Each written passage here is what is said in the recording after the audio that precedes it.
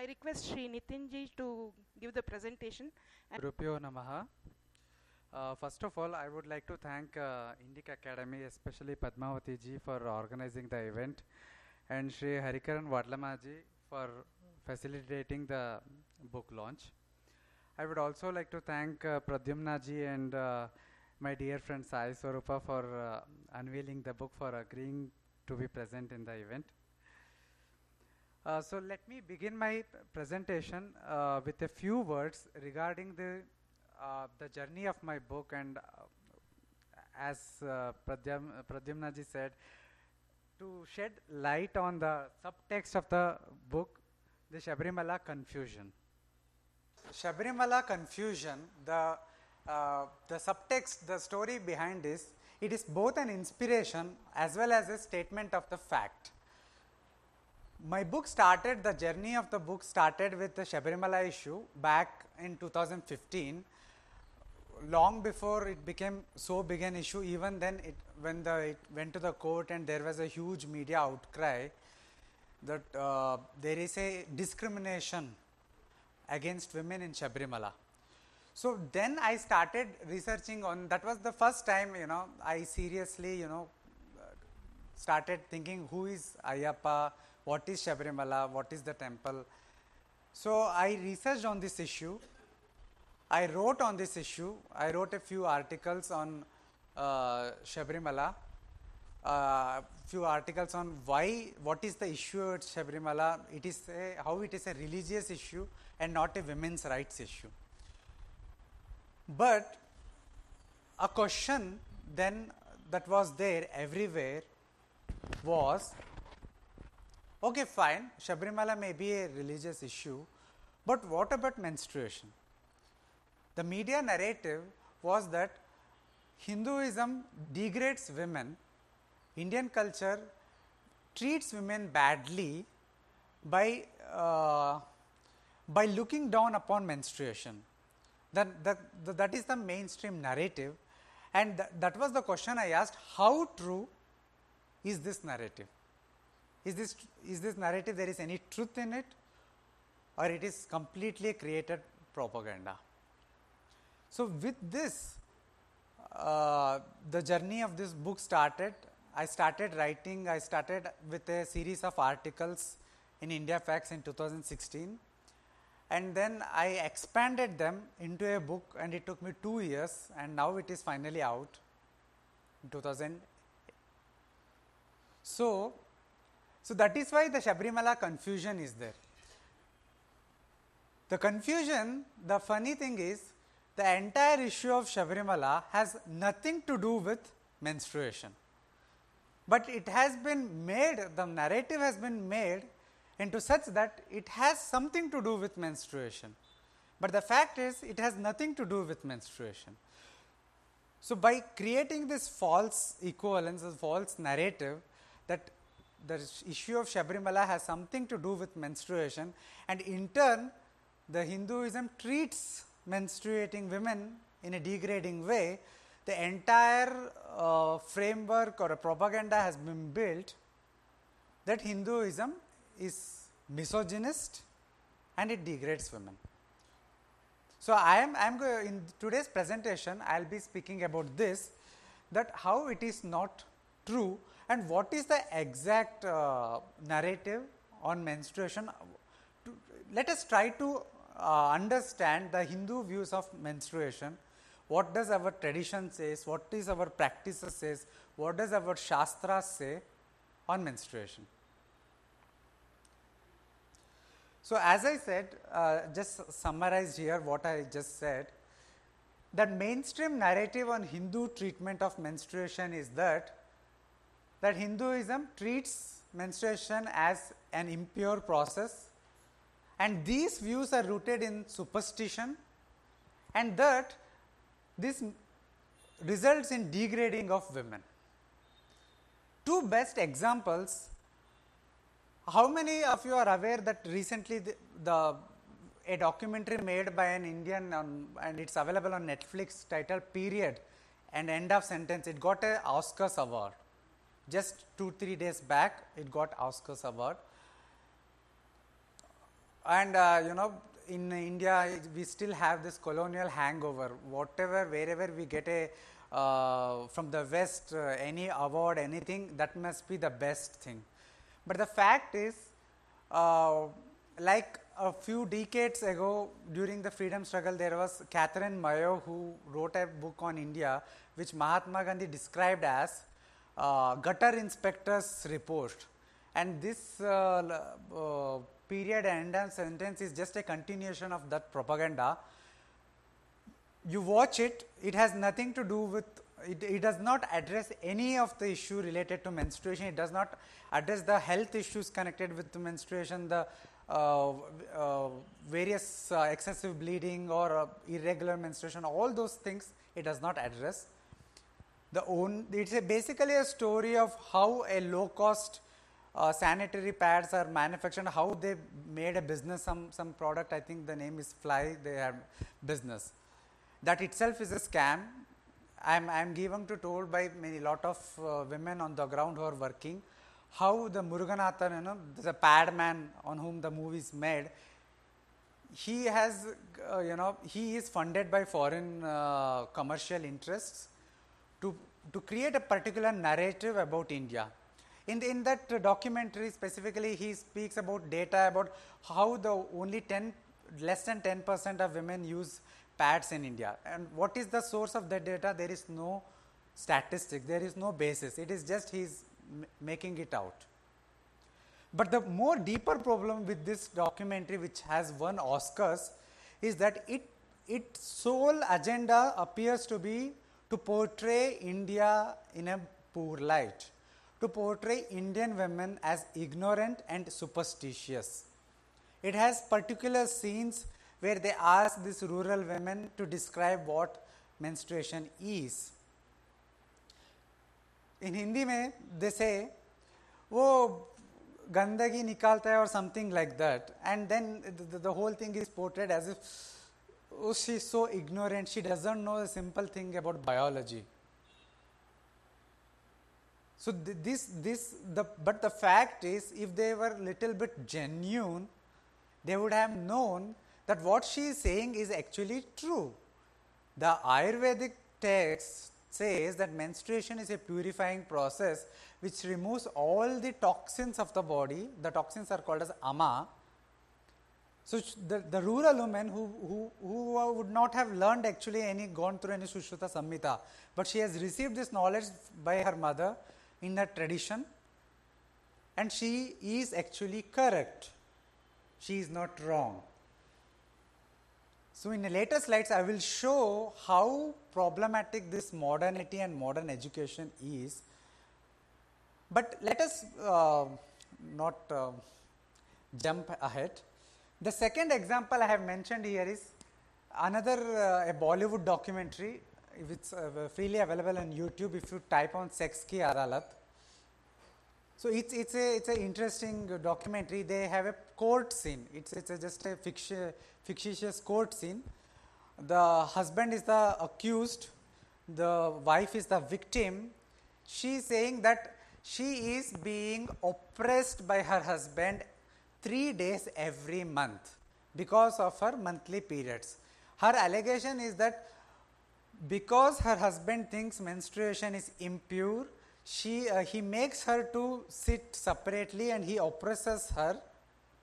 I mean, the whole narrative around menstruation is built upon showing or positing that Indian culture, specifically Hindu culture, treats menstruation as impure, and this is degrading to women. This is a patriarchal and misogynistic. Do they even question the definition of impurity before using the term so loosely? Unfortunately, no, they don't. So the question that arises is, how true is the representation of Hindu views of menstruation? What is the correct meaning, what is the correct understanding of menstruation, or how Hinduism treats menstruation? So let us begin with a story from the Vedas. my friend Sai Swarupa spoke about Rig Veda and the stories from there. So I'll be picking up a story from Yajurveda Taittiriya Samhita. Please understand, this is not a historical event. Do not ask me at what date this historical event happened or how this happened, how this historical event is wrong. This is not a historical event. It is a story. It is a itihasa, you can say. Itihasa is not a history in the sense of we understand it. It is a story of our devatas. So the story is Vishwarupa, the son of Twastar, they are the Vedic deities. So this Vishwarupa was a domestic priest of the gods, but he was also related to the Asuras. He promised the share to the gods openly.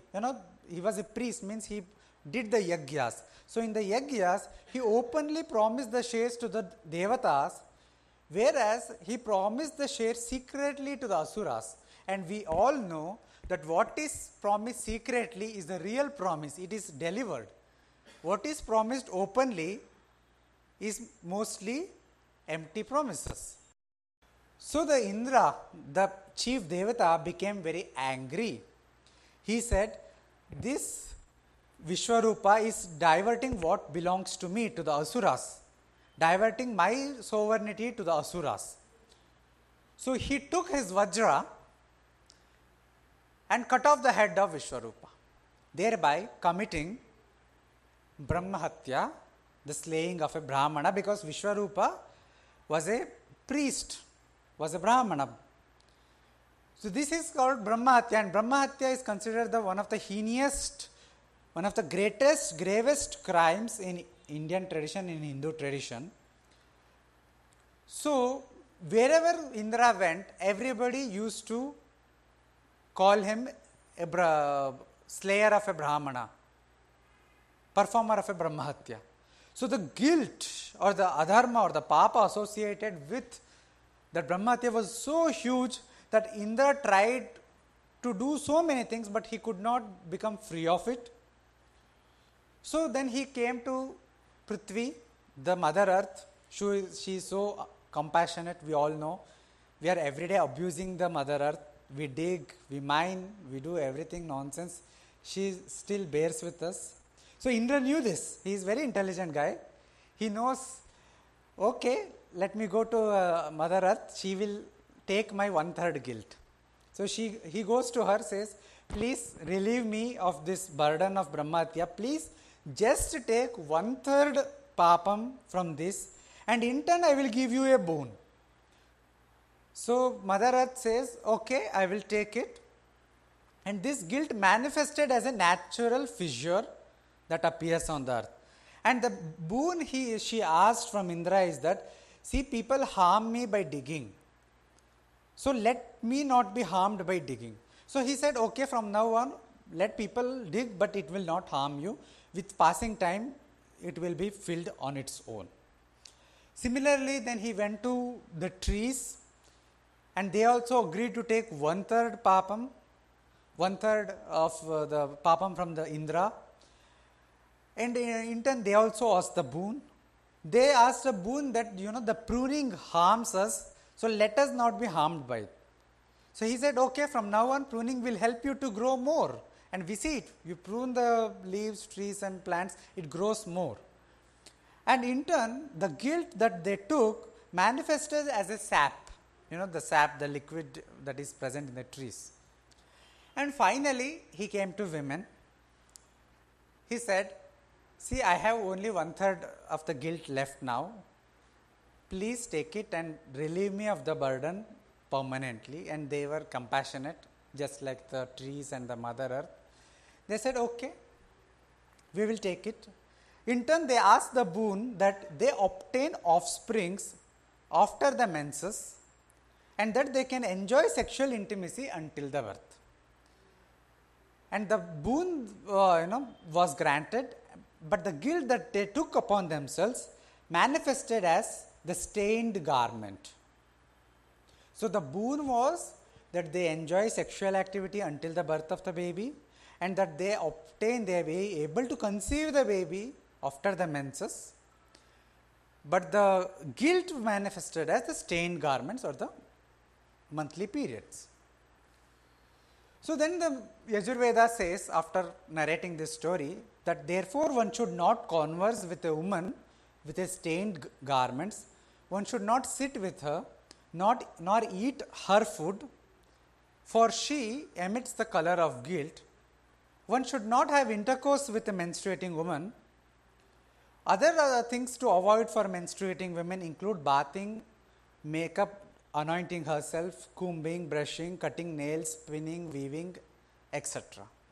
So, this is an interesting story, and as I said, this is not a historical event. So, do not think about in a chronological order.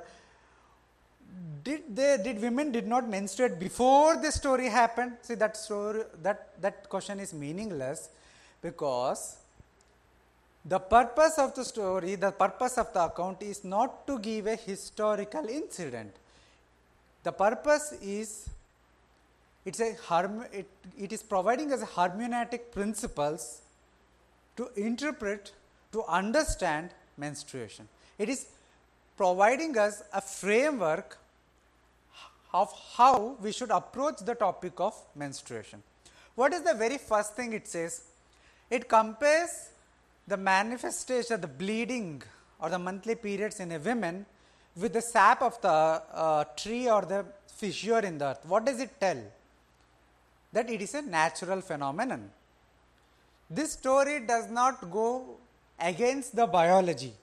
The very source or the very central part of the story is that menstruation is a biological phenomenon, it is a natural phenomenon. It is nothing to be afraid of, it is nothing to be ashamed about, it is something very natural, which is very integral, intrinsic to a woman, to womanhood, to what makes a woman.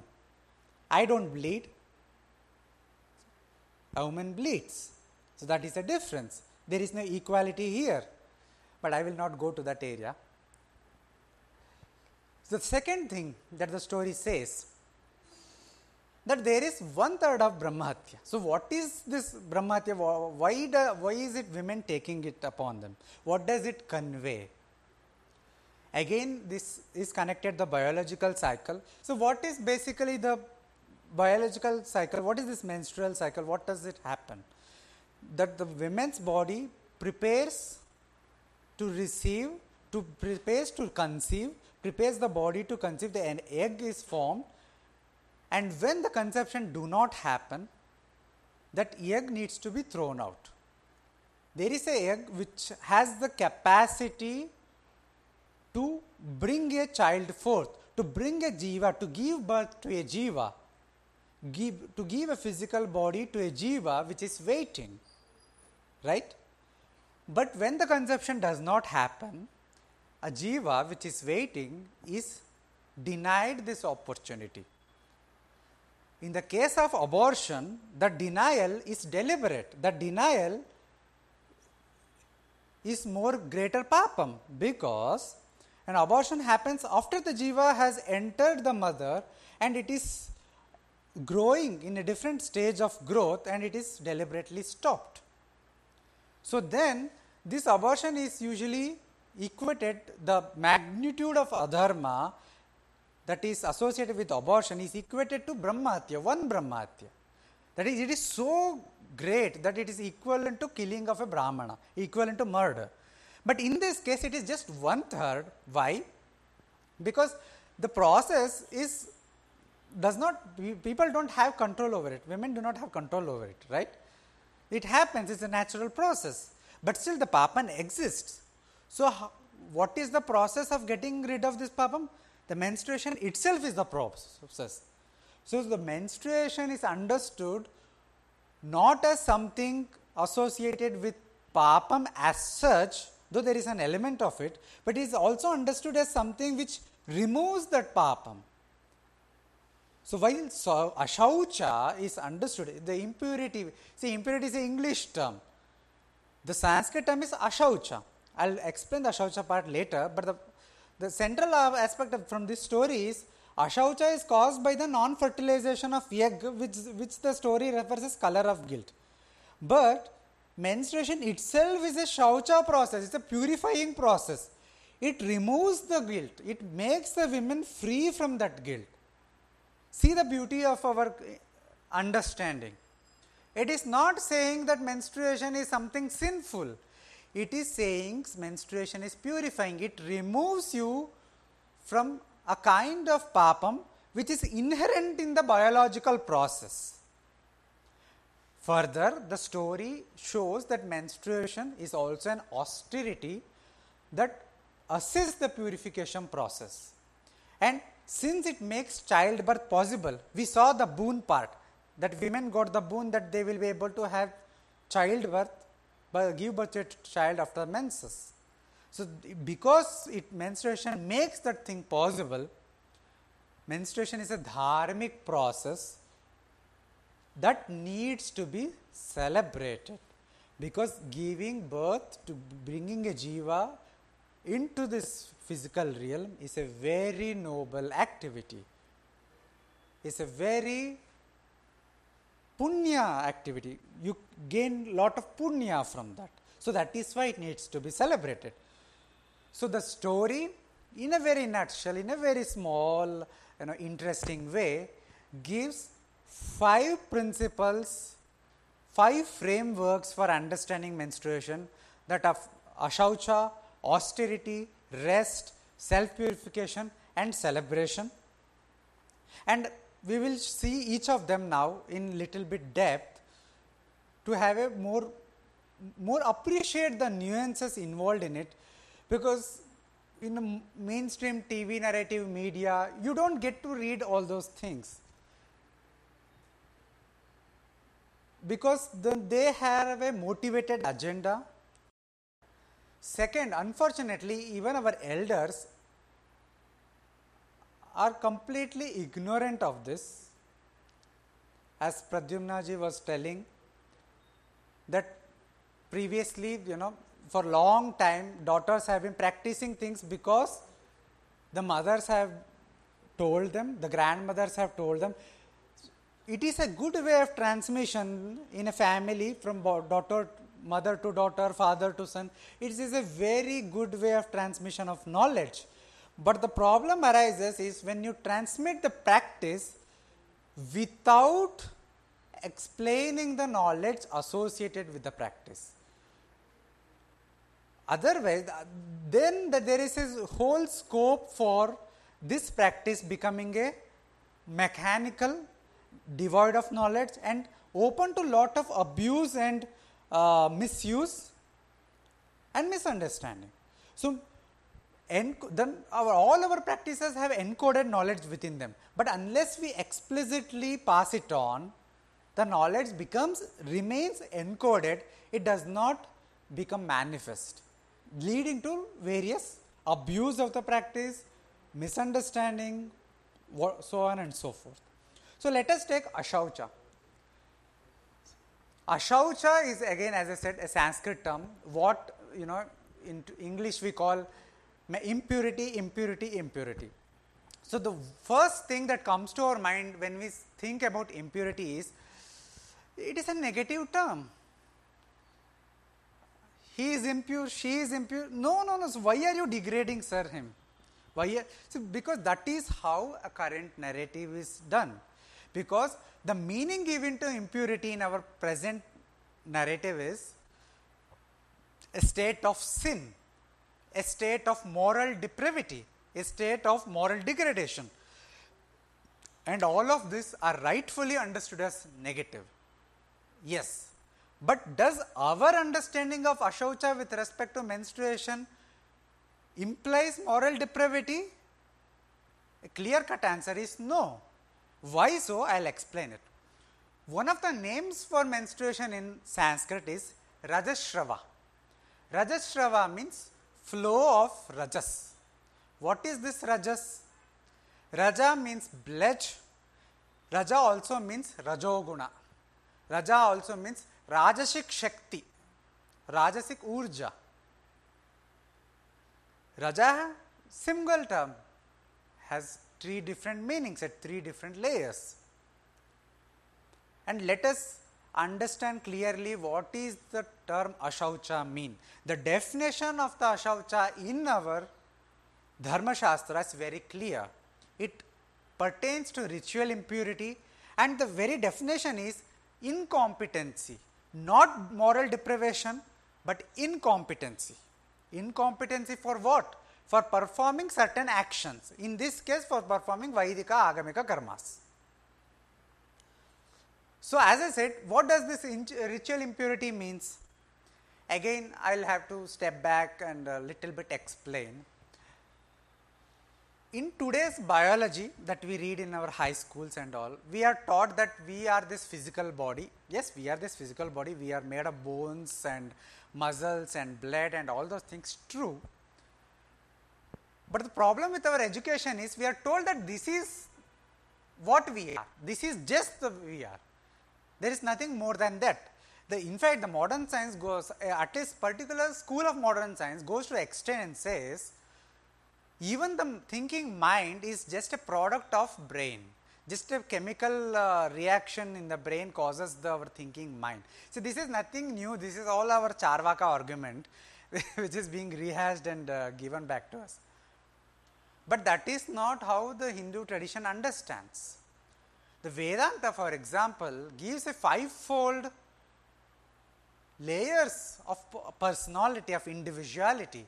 When I say I, aham, nanu, it not just refers to my physical body, but also my pranamaya kosha, the vital sheath, my manomaya kosha or my mind, the vijnanamaya kosha, the higher intellect, and as well as the anandamaya kosha, the layer of bliss.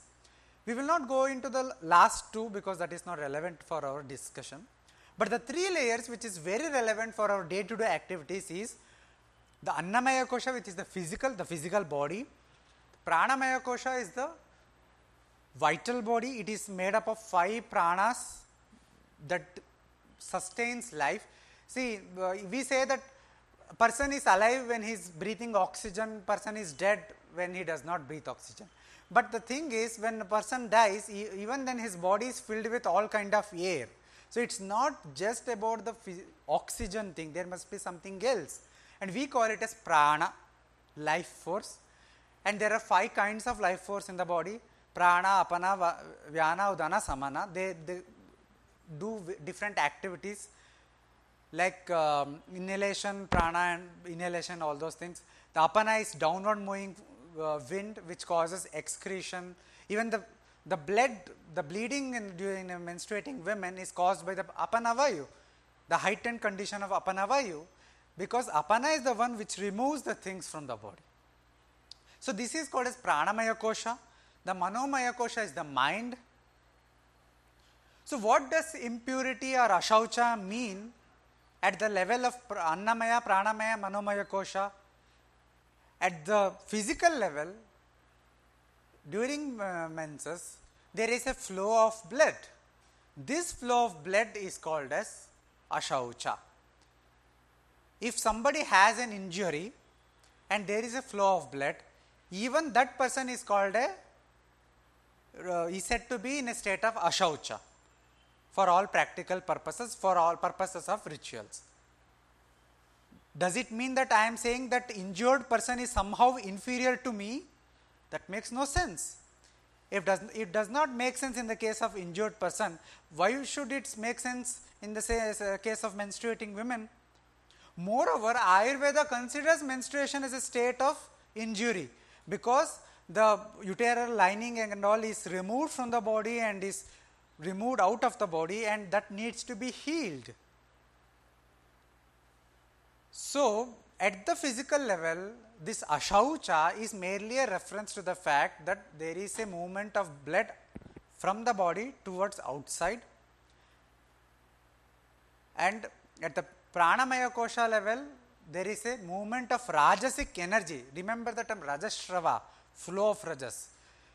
The apanavayu, the heightened apanavayu, it's moving out, the rajasic energy is moving out. And at the mental level, manomaya kosha, the mind, the internal passions, the mind is in a very huge fluctuation. Women here can attest to this, that during their periods, lot of them experience mood swings. Sometimes they are angry, sometimes they are irritated, sometimes they just don't feel right.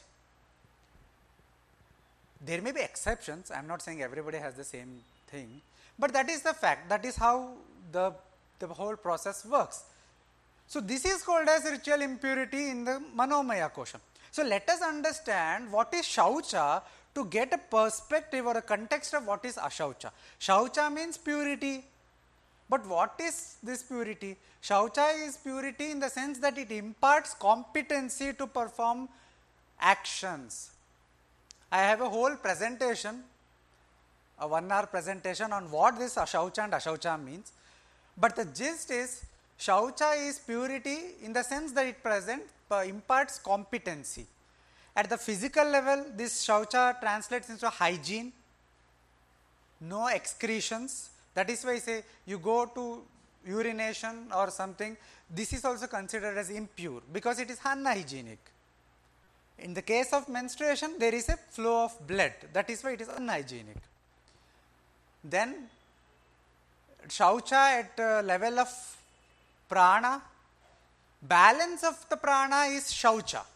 There are 5 pranas, as I said, the balance of them is Shaucha, and imbalance of them, imbalance in the sense one of the pranas is in a heightened state. In the case of menstruation, the apana is in a heightened state, there is a heightened state of rajas, and hence it is Ashaucha. In the case of Manomaya kosha, the calmness of the mind should be calm, free from internal passions, free from imbalance or mood swings to the best possible degree. So, that is Shaucha, whereas mood swings in internal passions, irritation, all these are Ashaucha. Where is the question of moral degradation here? So, Shaucha imparts competency, Ashaucha imparts incompetency. So, what does it translate in practically as far as menstruation is concerned? You see the table. Certain actions become unsuitable and people become unsuitable for certain other actions. For example, certain actions become unsuitable. We said don't do cooking. Why? Because the menstruating women is not supposed to eat food, because cooking involves a direct interaction with the food, a direct transmission of energy. Because you are in a heightened state of rajas, cooking food implies that you are transmitting your rajasic energy to the food and to the consumer of that food. So, that certain action becomes prohibited for you. You become unsuitable for certain actions, like you should not go into a temple. So, I will come to the details of that, why it happens, what are the purpose behind it. But these are the certain criteria. So, here Ashaucha at the end of the day simply means that it is related to your competency or incompetency to perform certain actions and your own condition of the body, at the physical, pranic and mental levels, and it has zero moral connotations. And both men and women enter Ashaucha at different times.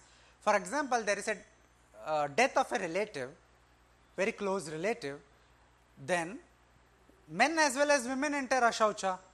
Are we saying that the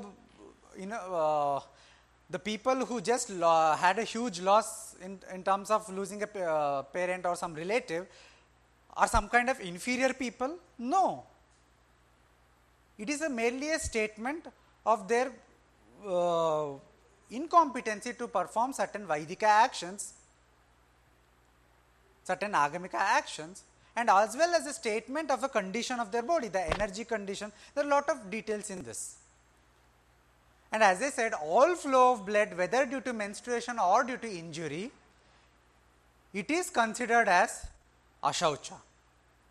So, in short, a menstruating woman is in a heightened condition of rajas and hence ineligible for performing certain Vaidika Agamika actions, which is termed as ashaucha. So, restrictions against cooking food, physical touch, sexual intimacy are due to this ashaucha consideration, because they involve a transmission of rajasic energy. Ashaucha makes one ineligible for spiritual activity. Interesting. So, as I said, so the question now we should ask is, if ashaucha is merely a reference to the heightened condition of rajas in a menstruating woman and her ineligibility to perform certain actions, that is, if ashaucha is merely understood as a reference to ineligibility and the fact that she is in a heightened condition of rajas and has no connotations of morality, so how come, from where does this narrative coming that Hinduism degrades women by calling menstruation as impure? How come this narrative of equating impurity, the term impurity, with moral degradation, the state of sin and all those things? The answer is in my book in a very elaborated manner, but in a short manner, in a very single line, if I have to answer here, the answer is Abrahamic theology, particularly Christian theology. And all Abrahamic faiths, especially Christianity, they believe this story of, I don't know how many of you are familiar, the story of the fall of Adam and Eve, the first man and first woman, Adam and Eve, and they were happy together in the Garden of Eden. The God has commanded them to not eat the forbidden apple, but Eve, goaded by a serpent, ate that apple, made Adam eat that apple, and they both were removed from the Garden of Eden, and they were made to fall to human existence. So, in short, they call this the original sin, the first sin, the original sin of the first original man and woman, especially the woman, because she was the one who first gave in to the temptation. So, the story goes in their Old Testament and all, the God punished the woman by saying that because of your sin, you will have menstruation. You will start bleeding each month. So, they believe that every month the women around us who are the progenitors of that original woman, they partake the sin of that original woman. They partake in that original sin. So, during the monthly menstruation, they enter a state of sinfulness. Can you make the connect? Can you connect the dots now? It is a Christian theology which says menstruation is impure, and it is impure because women enter a state of sinfulness during their menstruation. This is the Christian theology, and this theology, mind you, this is not an innocent theological construct. These constructs have real life implications, as I quote in my book. This understanding of menstruation resulted in deaths of at least 8 to 10 million women in medieval Europe who were accused of witchcraft. The witchcraft, menstruation, they are all closely connected. All women, because they bleed during monthly menses, were seen as practicing witchcraft and sorcery, and they were put to death. So, this was a real practical consequences. This is not a story, not a formulation. They had real life effects. So, it is this, when the West developed secularism, they started critiquing the church and Christian theology, they took upon this definition of impurity, that impurity means the state of sinfulness, and they applied this definition into all cultures, especially the non-Christian, non-West, non-white cultures. And unfortunately, India being a colonial country, we are still in the huge grasp of colonialism. Our scholars, our feminists, our activists, we have simply copy and pasted the Western discourse on menstruation into an Indian context. instead of critiquing the Christianity, here we are critiquing Hinduism, because we thought, oh, impurity, ashaucha means impurity, so it must also mean degradation of women.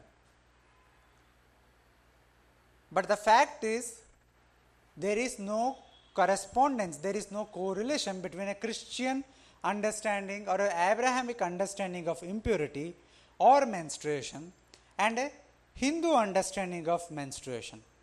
Hindu understanding of menstruation has a lot of parallels with the Greek civilization, with Roman civilization, some parallels with even Egypt and Mesopotamians, because all these civilizations, all these polytheistic civilizations, they all were an impurity or purity impurity based civilizations, not a virtue sin based civilizations.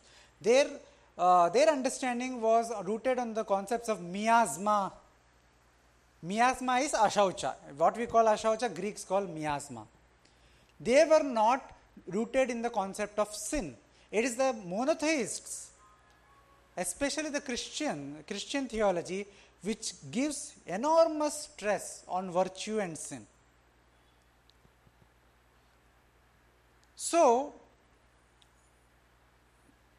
we have imported a Western narrative of the language of impurity and superimposed upon a Hindu terminology of ashaucha, and have been building a huge narrative, blogs, newspaper articles, academic papers, videos, documentaries, perpetrating this propaganda, this false information. So, coming to the second part now, after ashaucha, the second hermeneutic principle or framework given in the Vedic story is the menstruation as a purification process. So, the question is, what does menstruation purify? So, please note that all the points that I am making here, I am not making it out of the hat. There are references in our Dharma Shastra traditions, in our various texts, various smritis and itihasas texts, and you can find all the references in the book. So, this impurity, so what does menstruation purify? So, that is the second question. As you can see in the chart, for easy understanding I have made, it purifies impurity at the physical level, at the pranic level, and also with respect to adharmic action. At the physical level, I already noted that the very menstrual process, the biological process, is about removal of blood, vaginal secretions, endometrial tissues, the unfertilized egg, and so on and so forth, which are no longer needed in the body. So, it purifies the body by removing these things. Secondly, the Ayurvedic texts clearly mention that menstrual during the bleeding removes all the toxins from the body. The toxins are called as ama. Not just that related to uterine lining and all, but the other toxins from the body. So, Ayurveda greatly stresses that women should take rest. They should respect their biological process. They should respect their purifying process and allow their bodies rest, so that this purifying, this removal of toxins happens without any disturbance. Then there is the removal of pranic impurity. What does pranic impurity? That is, as I said, menstruation is heightened condition of rajas, but at the end of 3 days, the pancha pranas come back to a balanced level, because the excess rajasic energy has been removed. Am I making up these initiations, or did our ancestors really understand this process in detail? The fact is, if you read our Shastras, one of the Smriti texts, one of the Dharma Shastra texts, interestingly, it clearly mentions, if you are menstruating for the ashaucha is only for the 3 days, and if in case you are menstruating for, you are bleeding for 7 days or 10 days, then it means there must be some other medical problem in your body due to which you are having continuous bleeding for more than 3 to 4 days. In that case, Ashaucha does not apply to you. Ashaucha ends after 3 days or at best 4 days. It will not carry on forever and ever. Just because you bleed for 15 days due to some imbalance in your cycle does not mean Ashaucha is also there. What does it mean? That after the 3 days, the excess bleeding is due to some other cause. It is not due to heightened condition of Rajas. So they had exact understanding of menstruation as removing this excess Rajasic energy lasting for 3 to 4 days. And it again brings back balance to the Tridoshas. So this is the purifying aspect of menstruation at a pranic level, at the energy vital sheath. Lot of us don't really appreciate the vital sheath in today's time, because we have been fed the duality of body and mind, body and mind, body and mind. We recognize we have the physical body and there is something thinking behind, we recognize so that there is mind. So we accept at best the presence of duality, but because we cannot see it with naked eye, we do not appreciate the presence of the Pranamaya Kosha, which is actually very, very important for our health at all levels, for our well-being at all levels. And all sadhana is basically an activity at a pranic and a mental level, Pranamaya and Manomaya Kosha. Anyway, so coming back to the topic, the third kind of purification is the removal of adharmic actions. Actions at the physical level, actions at a speech level, actions at the mental level. See, we all know that in our tradition, manasa, vacha, kaya, kaya, manasa, vacha. We speak about action at 3 different. Physically that we do, the kaya, manasa that we do in the mind. We think bad about somebody in the mind, we say that is also adharma. You should not think bad about others. We speak bad about somebody, we say that is also adharma. So our understanding of so-called morality, or I better use the term ethics or dharma, is not just limited to physical activity. It is also takes into its ambit the speech as well as mental activity. In fact, there are clear verses in Manusmriti, the much bad-mouthed text, but something which I think maybe in 50-60 years, once we get rid of all the Asuric forces, perhaps we will be able to appreciate better. It has clear verses in its, I think, 11th chapter or 10th chapter. It has a set of 6 verses which says, there are 4 kind of adharma that can be performed by body, 3 or 4 kind. It says adultery is one, killing or murder is another, and stealing others, stealing that which does not belong to one is another. So all these are considered as adharma of the body. Similarly, speaking falsehood, speaking bad about somebody else behind their back, idle talk, these are all adharma at the speech level. And then thinking about somebody else's spouse, or thinking about somebody else's wealth, or thinking about hurting others is all adharma at the mental level. So all these are considered adharma. And our text says menstruation helps to free women of different kind of some kinds of adharmas performed at these 3 levels. At the physical level, we already saw that it removes 1/3 Brahmahatya, that due to the non-fertilization of yag. At the speech level, I already mentioned the kind of things it helps to improve.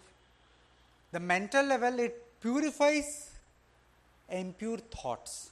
How does it do? Because one of the practices that a woman should practice during the 3 days is that she should practice it as a tapasya. She should sit separately from the family, not listen to, not talk too much, stay in a happy mood, self-introspect. So all these things purifies the mind. And very interestingly, our Dharma Shastra says, Vasishtha Dharma Sutra I have quoted here, that menstruation frees one from feelings of dishonor due to unfortunate incidents like rape, sexual assault, etc. Consider this. Today, we see a lot of sexual assault, lot of rape happening. A lot of victims, they carry this deep anguish, deep sorrow, I can't even imagine, the deep pain throughout their lives. But here is a text, it is saying that women can, these are all just textual things, how is it even practical? I mean, women are assaulted every other day, so do you mean that they all become free just like that? That is not what the text is saying. See, it is providing a framework of understanding, a framework which you need to put into practice with Shraddha, which you need to adopt in your life, interiorize the message. Only then it will act upon you, it will make sense to you. If you have the Shraddha that, okay, I had this traumatic experience, but I have this Shraddha that this menstruation, the coming of periods, I will become free of the trauma. It will make me free of the trauma. Then your mind will be tuned to that process. See, everything is in the mind. The trauma is in the mind. Trauma is actually not in the body. The trauma is in the mind. A victim of assault has the trauma in the mind. So this is purely a psychological thing. That I heard that there are some, for drug addicts and all, they have a certain way of making them become de-addicted. Like whenever they want to feel like taking, I heard, I don't know how much true it is, there is some center where they beat the hell out of them, so that they are trained to expect beating when they have the desire and finally get rid of that addiction. These are all different mechanisms to train the mind to remove one kind of vasana and put into another kind of vasana. So that is what is happening here. So if you are placing yourself in this framework of understanding about menstruation, then it is possible for you to psychologically become free of the trauma by using the menstruation as a tool. Because as we will see further, the menstruation is not just bleeding. There are certain lifestyles, certain do's and don'ts. It's a whole entire package. It's an austere package. You put yourself into that austerity mood, then the effect will happen on your mind. So these are the different things that our Shastras, our tradition understands, perceives menstruation as a healing and a purifying process. It heals people at various levels. It frees them of various kinds of impurities and adharmic actions, so on and so forth. Interestingly, there is a quote in Bauddhayana Dharma Sutra, and it says that women possess an unrivaled means of purification. They never become impure. For month to month, their temporary uncleanness removes their sins or papams. What does it mean? It means that women's entering temporary ashaucha does not make them impure or inferior or degrade them. Instead, it makes them ever pure. So our understanding is completely opposite to the narrative about Hinduism that is prevalent today. Menstruation purifies at physical, speech and mental levels. We have a verses saying that women are pure in all limbs. Soma, Gandharva, Agni purifies them, gives them melodious voice and so on and so forth. Interestingly and importantly, men do not have this facility. We need to perform lot of tapasya, there is Sandhya Vandana, there is sadhana, puja and japa, what not, that men need to do to even get rid of very tiny mini wrong things we do day in and day out. We tell a lie, we need to do Sandhya Vandana to actually get over it, but women get over it by default when they have their menses. So what comes by special effort to men comes as part of natural process to women. Menstruation is thus a privilege to women, privilege as being a self-purifying and a healing process. But of course, I would add a caveat there. It does not mean that women can commit any crime and they say, okay, I am having a periods and I have become free of this crime. You don't get a free pass. That is not what the Shastra says. It simply means that there are certain unintentionally committed, uncontrollable things that happen day in and day out and you can become free from them. That doesn't mean you murder your teacher, you murder your husband or murder somebody else and you say, I am committed nothing. It's not like that. So anyway, so as I said, menstruation is also a tapasya, austerity and a period of rest. Tapas means any form of austerity, hardship voluntarily undertaken to attain a goal. In the spiritual context, it refers to indriya nigraha, restrainment of the body, mind and the senses. Lot of vratas you are all aware of, doing upvasa and doing that fast, this restrainment, tapasya, all these things come under austerity. And menstruation is one austerity like that. As the paricharya or the lifestyle practices that the Dharma Shastras and the Ayurvedic texts prescribe include one common thing is sexual abstinence. And that sexual abstinence is also for the tapasvi who is in a forest, because there is a indriya nigraha. Similarly, it asks women to stay away from anointing herself, doing makeup, sleeping on bed and having other luxuries, combing themselves, all those things. See, these are the things that women do day in, day out. You avoid those things, you prevent yourself, you stop yourself, you restrain yourself by from doing these activities. So this leads to indriya nigraha, which is tapasya. And rest is a must need. I already mentioned that Ayurveda lays very huge stress on this rest. No cooking, no physical exertion through sports, household works. So this is all for the rest. Why rest? Because I will come to the why part in Ayurvedic thing. Because physical exertion, in short, is highly harmful to the women's body, highly harmful to the the biological process. It causes imbalance in the doshas. So then the question arises, we saw the final thing as why celebrate menstruation? As I said, menstruation is connected deeply to childbirth, fertility. The whole menstrual cycle is to facilitate women to become mother. The onset of menstruation is celebrated among different communities across India. As Sai Swarupa was mentioning, it is kind of half marriage in many communities. I think especially in Tamil Nadu, it's still even today they celebrate it in a very, very huge way.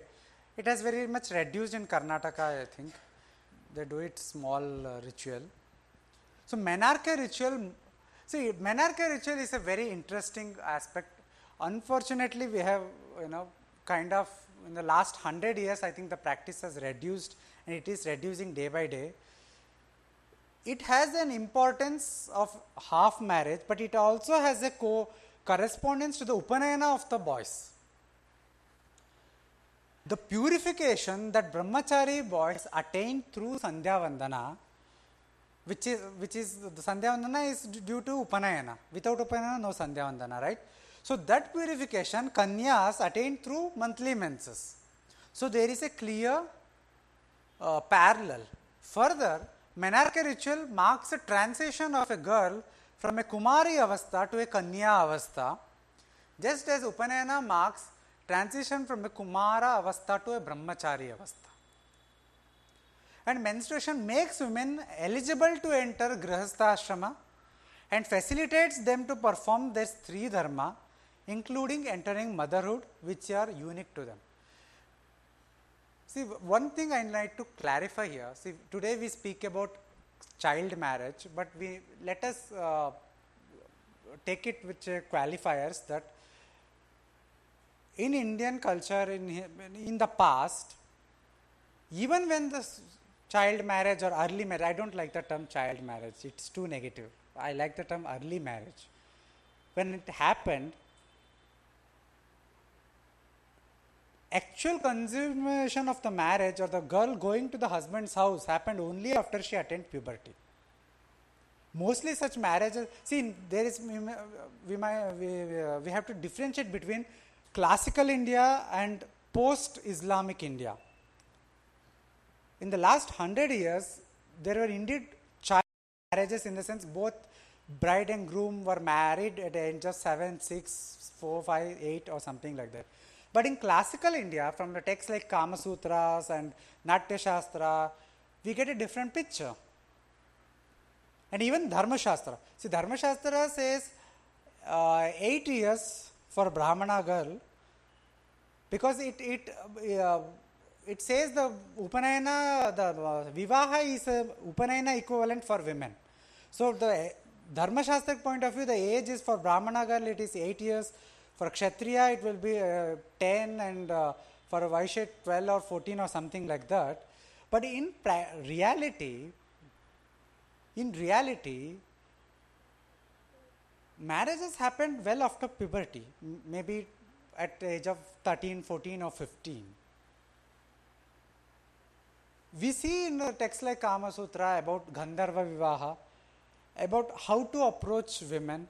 Even in Dharma Shastra itself, Gandharva Vivaha is given a legitimate place, and it also speaks about how if a father of a parent fails to get their daughter married after age of 12, after she has her menarche, she can wait for 3 years and then she can choose her own husband.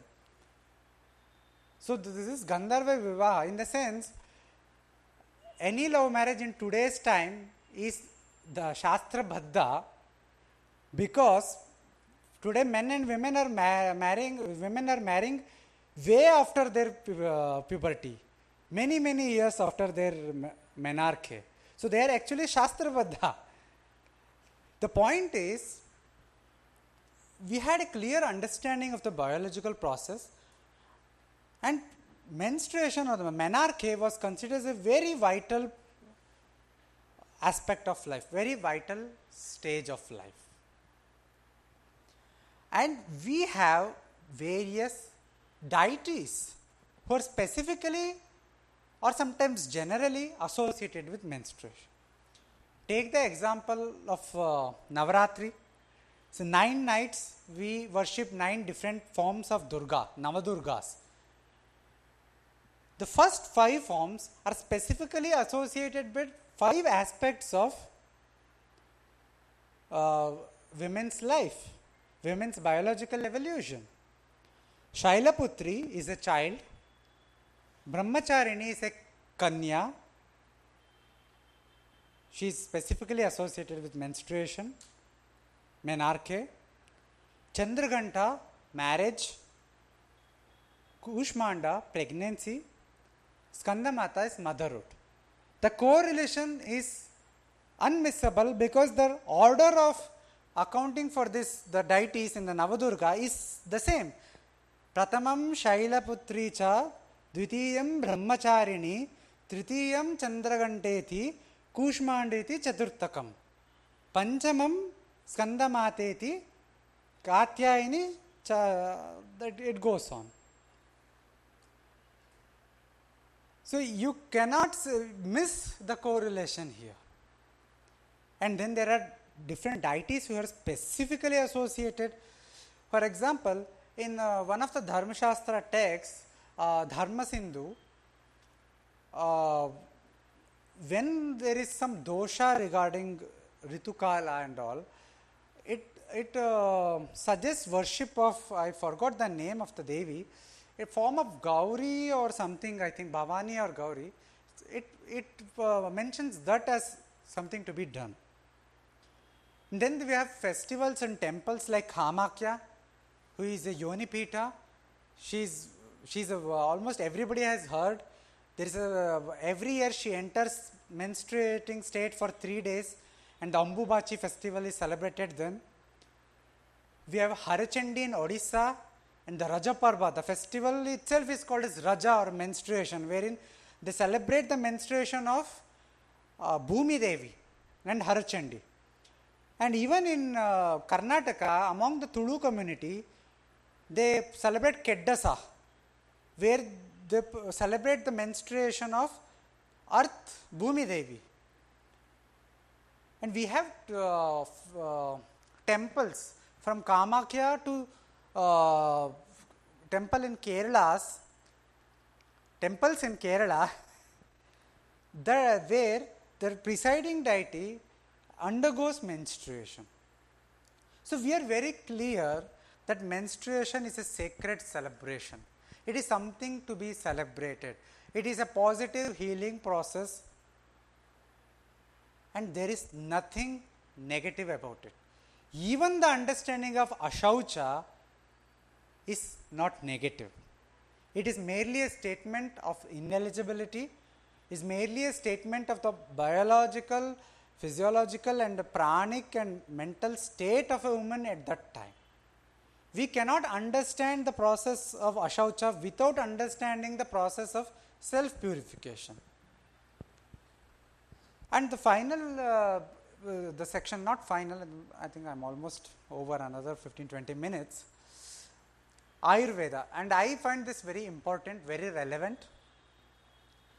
because we have been too much taken in by the allopathic modern medicine, that we have beginning to sideline whatever medical knowledge we have inherited, the codified, the documented medical knowledge. One example is, almost all people who are educated in modern education, all the women of our times, they feel having pain, cramps, etc. during their periods is a normal thing. That is something that is taken for granted. So you have a monthly period, then you have some pain, some cramp, some irritation. But do you know what Ayurveda defines menstruation, normal menstruation as? It defines normal menstruation as one which is not associated with pain or a burning sensation, and neither very excessive nor very scanty in amount. Just see this. We don't even know that having pain is not a normal thing. Our lifestyle has become so bad, has become so disturbed, that we feel that this is the new normal. This has become the new normal. In Ayurveda, just a brief basics of Ayurveda, Ayurveda recognizes menstruation as a physiological process governed by the actions of doshas. Doshas are 3 number. You might have all heard about Vata, Pitta, Kapha. These are 3 doshas. And health is defined as a person having these doshas in balance, and illness is imbalance in these doshas. And the entire monthly cycle, menstrual cycle, is divided into 3 phases. Ritukala, dominated by Kapha dosha, it is a preparation for ovulation. Ritu Vyatita Kala, the secretory phase where nutrients are secreted in anticipation of conception. Here Pitta is predominant, and Rajasrava Kala, the actual bleeding, the 3 to 5 days, which is dominated by Vata dosha. So Sushruta Samhita defines a disturbed artavam. Artavam is another name for menstruation. Disturbed artavam or the abnormal menstruation, he says it is caused by disturbed vayu, that is disturbed vata or a disturbed pitta or a disturbed kapha or the blood, either severely or in combination of 2 or more doshas, and this will hamper the ability of a woman to conceive. So in short, the Ayurvedic texts are very clear that normal menstruation means without pain and all those things, and abnormal menstruation is caused by the imbalance in the doshas, one or the many of the doshas. And this abnormality or the imbalance in doshas will have negative consequence on the health of the women and hamper the ability of the women to conceive children. So what is the solution?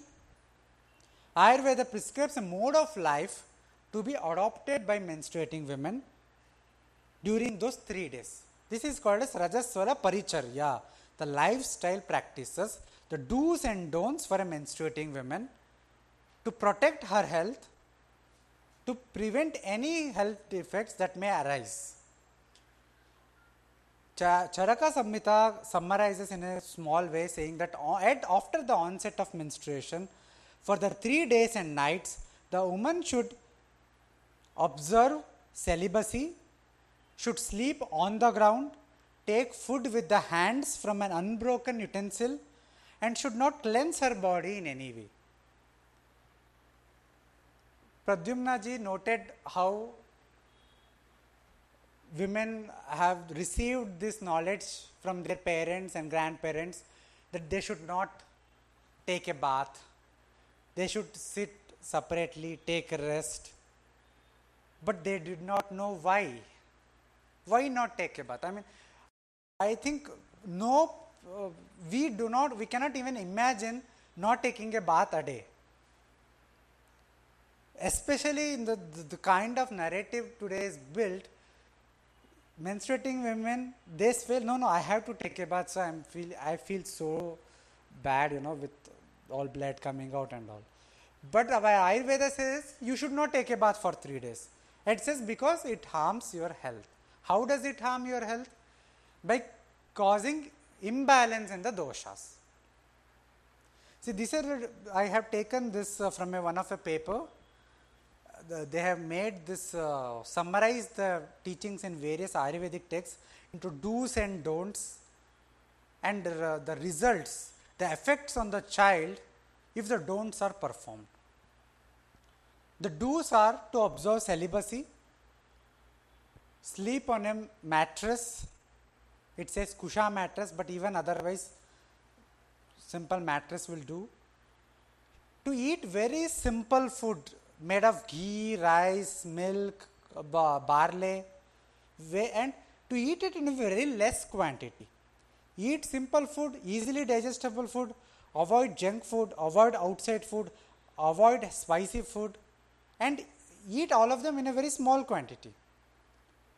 And importantly, to eat food directly from hands or clay utensils or leaves, banana leaves, not from metal utensils, because metals are conductor of energy. Metals, they have the effect on your own body. What are the don'ts? Not sleeping during the daytime, because even normally the Ayurvedic and other texts says we should not sleep during daytime because it harms our health. For menstruating women, it is even more important because the body is very susceptible, very sensitive during that time, and the doshas become easily upset. Use of collyrium, various kind of makeup, the eye makeup and all those things should be avoided. Crying, weeping, excessive laughter, taking body massage, nail paring, bathing, anointment must be avoided. Running must be avoided. Any physical exertion must be avoided. Talking too much must be avoided. Asking women to stay in a room was not to oppress them, but to make her, staying together means we all talk, we all converse, we all communicate. A partial kind of segregation is one of the way to reduce this conversation. And what does these things cause? See, it says not to become exposed to wind, not to go outside exposed to wind, not to do fatigue work. And it has listed lot of things, abnormalities that may arise in the child if these don'ts are practiced every time. So, it is not that one time you do something and suddenly some bad thing happens, but you keep doing these unhealthy practices, then these unhealthy practices have a severe effect on your health and the health of the child which you will give birth in a long term basis. So, all these aspects, the most of the practices that our ancestors have transmitted to our generation, be it partial segregation, be it sexual abstinence, be it eating very healthy, very light food, avoiding meat, etc., junk food, etc., or the practice of not going to temples, not doing spiritual activity, they all have very strong basis in Ayurveda as well as in Dharma Shastras. So, the temple restriction is an elephant in the room, and I think that needs to be addressed also. So, what is any puja or anything we do, what is it? It is a spiritual process. How does this spiritual process work? How does it work? What does it mean that I do a puja? What does that happen? Any activity has a influence on your manomaya kosha, the mind, the pranamaya kosha, the pancha pranas, and the physical body. When you do a puja, the prana, the apanavayu, moves upwards. Any puja, you do it, or you go to a Satyanarayan puja, or you go to a temple, all these energetic kshetrams, these kind of adhyatmic energies, they cause the apanavayu to move upward, or at least an attempt to move an upward. But what is happening during menstruation? The apanavayu is moving downward. So, you are disturbing the menstruation process, you are disturbing the flow of apana downwards, and this disturbance will have serious health consequences on the woman's body. That is the first aspect. The second aspect is, our temple is not a church, it is not a museum, it is not a place of congregation, it is a energy kshetram, it is a Shakti Pita. So, menstruating women, during her menstruation, she is in heightened condition of rajas, the rajasic energy is going out. So, she enters a temple, the rajasic energy which is going out, it creates an imbalance in the energy of the temple. That needs to be rectified later using Shuddhi and other process. Here Shuddhi process again is not a negative term, it is merely a reference to the process that brings back balance to the energy of the kshetra. This is all the play of energy. That is why I said today we do not give importance to the pranamaya kosha, the play of the pancha pranas, the play of the energy, our vital energy body. So, the prohibition or the advice to menstruating women to not perform puja, homa, japa, havan, or to go to temple is simply this, that her body is will be unable to take on the influence of the external adhyatmic energies. The influence of these puja and all is contradictory to the process that is happening in her body. Second, menstruation itself is a tapasya, as I noted. So when you are in a state of tapasya, you do not go and do some else activity. If I say, if a sadhu takes a vrata that he will do a particular tapasya for so many days, he will not go and do something else during that time. He will concentrate on his tapasya. So this is not a question of discrimination, not a question of superstition. It is merely an understanding of the process, understanding of how the body, the pranamaya, annamaya and manomaya kosha exists and works. So the Hinduism and modernity. I spoke briefly about this at the beginning, how the current narrative is problematic. One of the source of the current narrative is Christian theology, but the other source is modern scientism, the Western scientific worldview, which has been again copy pasted into Indian context.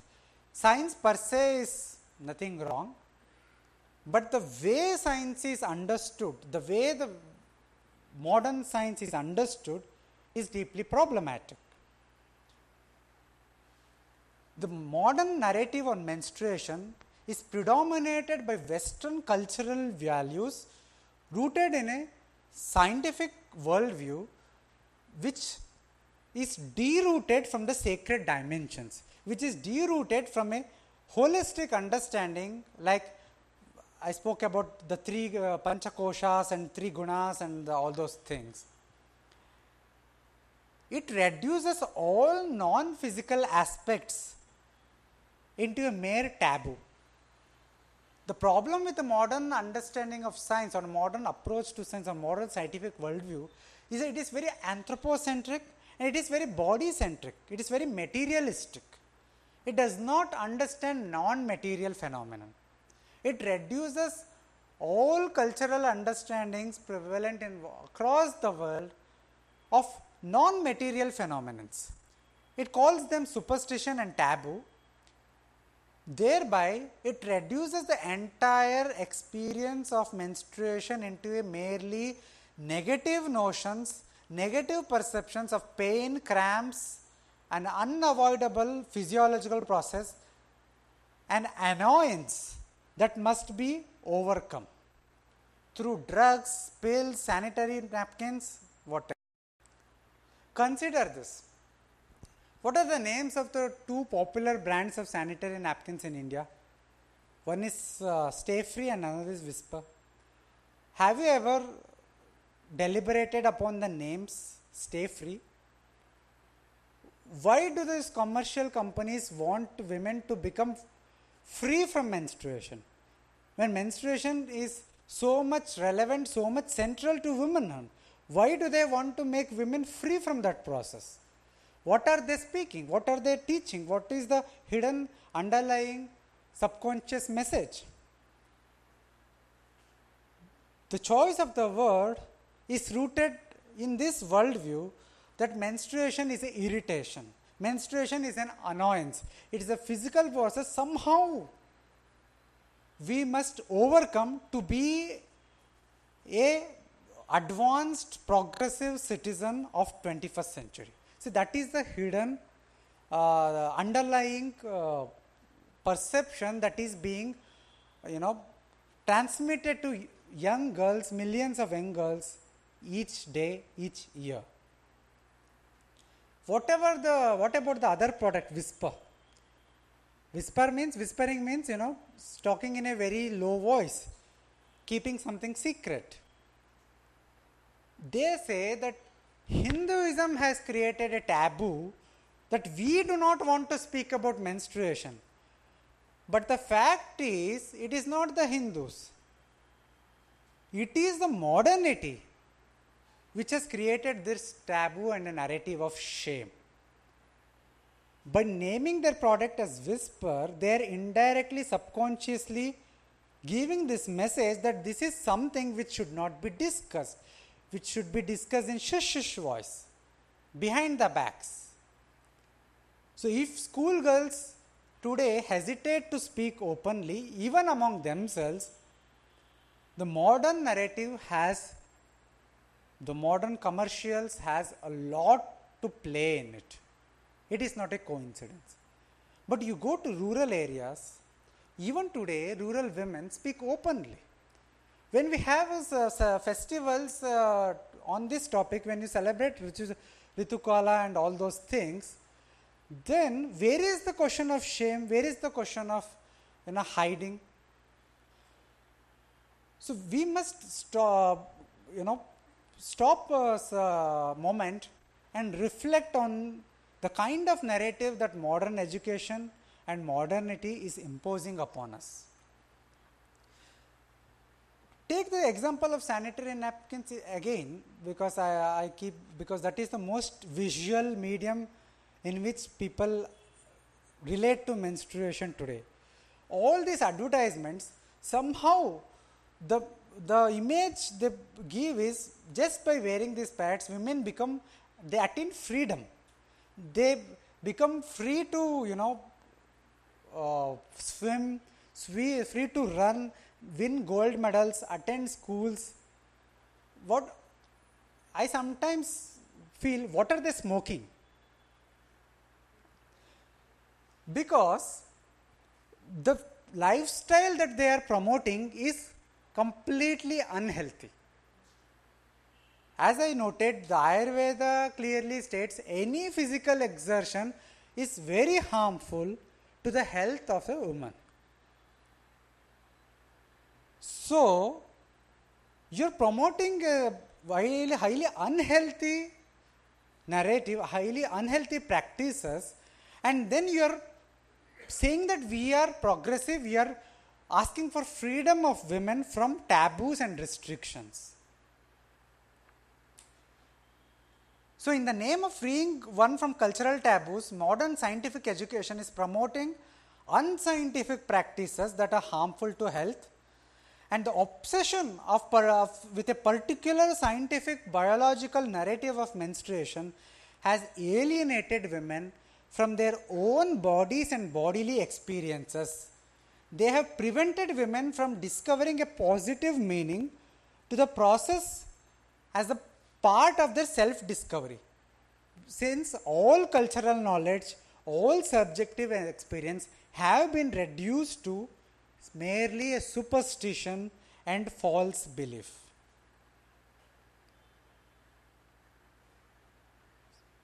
So, just compare how Hinduism posits menstruation as a celebratory process, as a purifying process, as a healing process,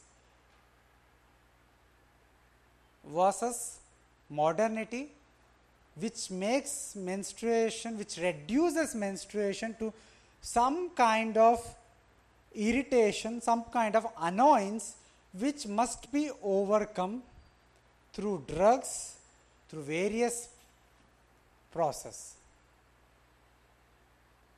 So, we need to think before, being taken by the narrative that is built around us. We need to stop and think, what are the motivations of these narratives? What are the theological and philosophical basis of these narratives? And whether these narratives are even in sync with our own cultural values, our own traditional values, our own understanding, very instinctive understanding of life. I believe even today, except for a bunch of culturally deracinated group of people, most of us are instinctively and intuitively connected to this land, to this culture, to dharma, and to the Indian knowledge traditions. There is lot of cloud there is lot of mud which is actually preventing from us from to directly access these knowledge traditions, knowledge systems, knowledge values, but we intuitively are connected to it nevertheless. So it is my hope that people begin questioning. They don't take everything science is not necessarily true. See, we have this trend among our Hindus today. We say, ये वैज्ञानिक है, हमारा हिंदू धर्म बहुत वैज्ञानिक है, हमारा हिंदू धर्म, our Hindu traditions are very scientific. I think we are become too obsessed with proving our traditions are scientific, because the scientific term we are using, it has a very limited scope. See, because we understand it in the way the modern science understands itself, as being rooted in a materialism, as rooted in a anthropocentrism, rooted in a body consciousness. These cannot explain or understand the nuances that Hindu philosophy or Hindu texts or Hindu traditions encompass. So we should stop trying to prove ourselves to be scientific.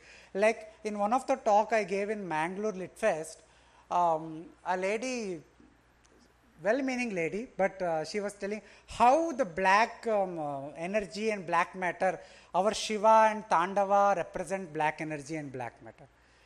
I said, you are simply collaborating. Why do you have this craving to say that the Hindu philosophical concepts is scientific?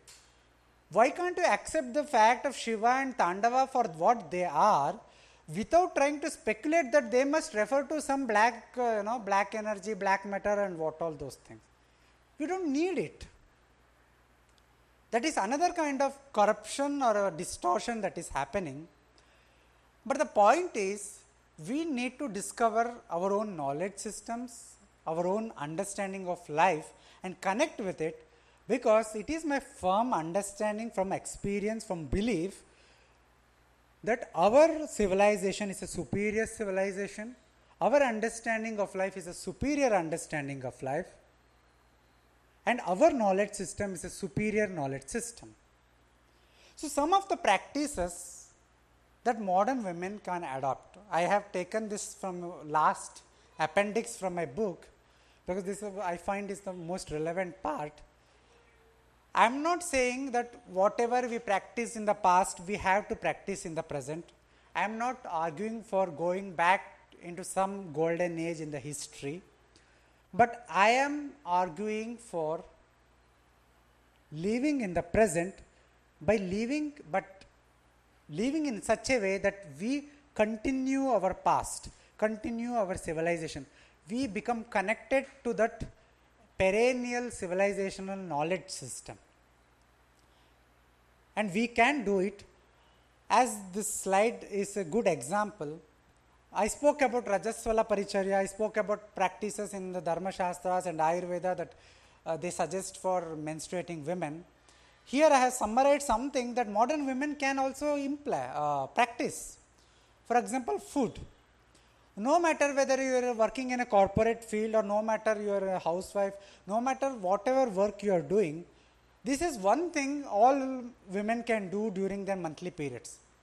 Eating very light meals, perhaps rice with ghee or milk or a curd rice or meat made of barley. But in any case, eating a vegetarian food even if you are non-vegetarian, avoiding junk food, eating home cooked food and eating very small quantity, enough to fill the stomach or maybe keep the stomach little bit empty, and eating using fingers, even though normally you may use the spoons and all those things, but during those times you use your fingers.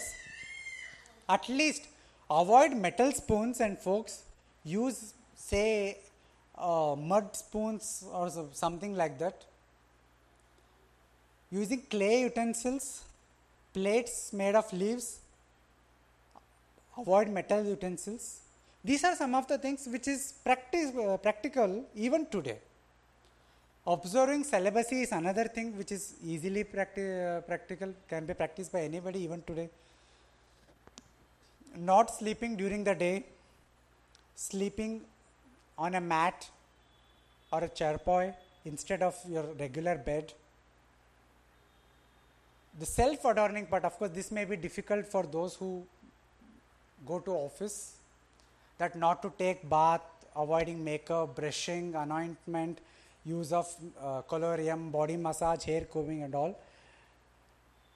But those who work from home or for homemakers, they can easily practice this. Moreover, even those who go to a job, they can, and I strongly believe they should, take a day or two leave during these times and practice these. Mental stress, keeping mind free of stress, mental calm, focusing on auspicious and joyful things, avoiding laughter too much. At least try to understand before thinking of rebelling. So most of the things that I have listed here, this is in the appendix of my book, this is easily practicable. If not all of them, some of them. 1 month you do 3 of them, next month you do 1 of them, the third month you do 10 of them. But the point is, doing them to some extent is possible, is practical, and it is very much useful. It is for the benefit of the women. All these practices, the Ayurvedic texts and the Dharma Shastras, all them, the sole criteria, the sole intention is to protect the health of women, to enhance the lifestyle of women. So the ultimate beneficiary will be women itself. So with this I end my presentation, and I thank you all for patiently listening to it. So the books are available, and anybody interested can access them. Thank you.